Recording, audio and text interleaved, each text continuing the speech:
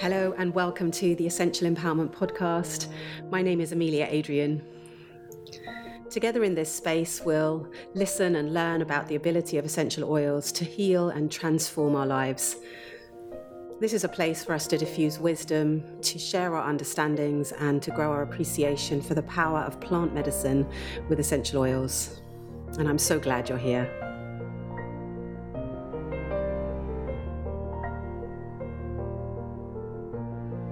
A few words on Wintergreen. Wintergreen is sourced from Nepal. It has a beautiful, uplifting and stimulating aroma. You can take a little inhalation if you have the oil close to hand. It's very pungent. It's distilled from a creeping shrub and it produces just one main chemical compound. And this main chemical compound that we find in Wintergreen is methyl salicylate. Methyl salicylate is used, or methyl salicylate if you like, is used topically, so on the skin, in creams, body lotions, massage blends, and it's used largely because of its soothing properties. In fact, you'll find this chemical compound only in two plants in the entire world, and that is wintergreen and birch. So we know that wintergreen and birch contain this compound methyl salicylate.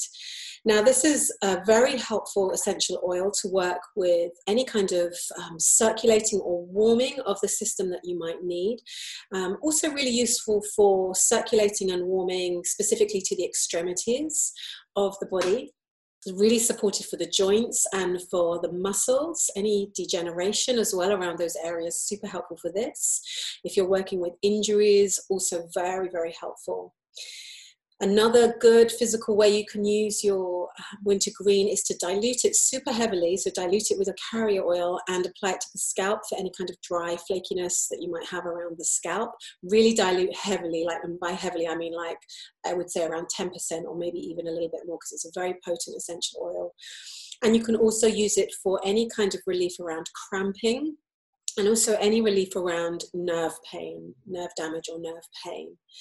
Some specific combinations that you might like to try with your wintergreen are with basil. Wintergreen and basil together. You could also add in lemon eucalyptus for any kind of swollen joints or muscular pain. You could also use this for any kind of redness, joint swelling, this kind of thing, pain, muscular pain. And then another great combination is to combine it with blue tansy, also for this anti-inflammatory quality to it. So that's the physical ways that we can use wintergreen. And then emotionally, this is an oil to help you surrender. It's an oil to help you soften. The color of the oil, you can see from the label actually, but the color of the oil is this kind of very faint pink quality to it. And the oil helps us move out of a place of wanting to control everything. So if you find yourself being in that control freak nature, it moves you out of that space and place and moves you into a bit more of a quality of accepting and allowing things to go with the flow and allowing things to be as they are and allowing other people to be as they are. This quality really of surrendering is what we are experiencing when we work with the emotional or the energetic properties of wintergreen. A couple of nice ways that you could use it in a diffuser blend to go with the flow specifically, combine it with cypress and combine it with bergamot.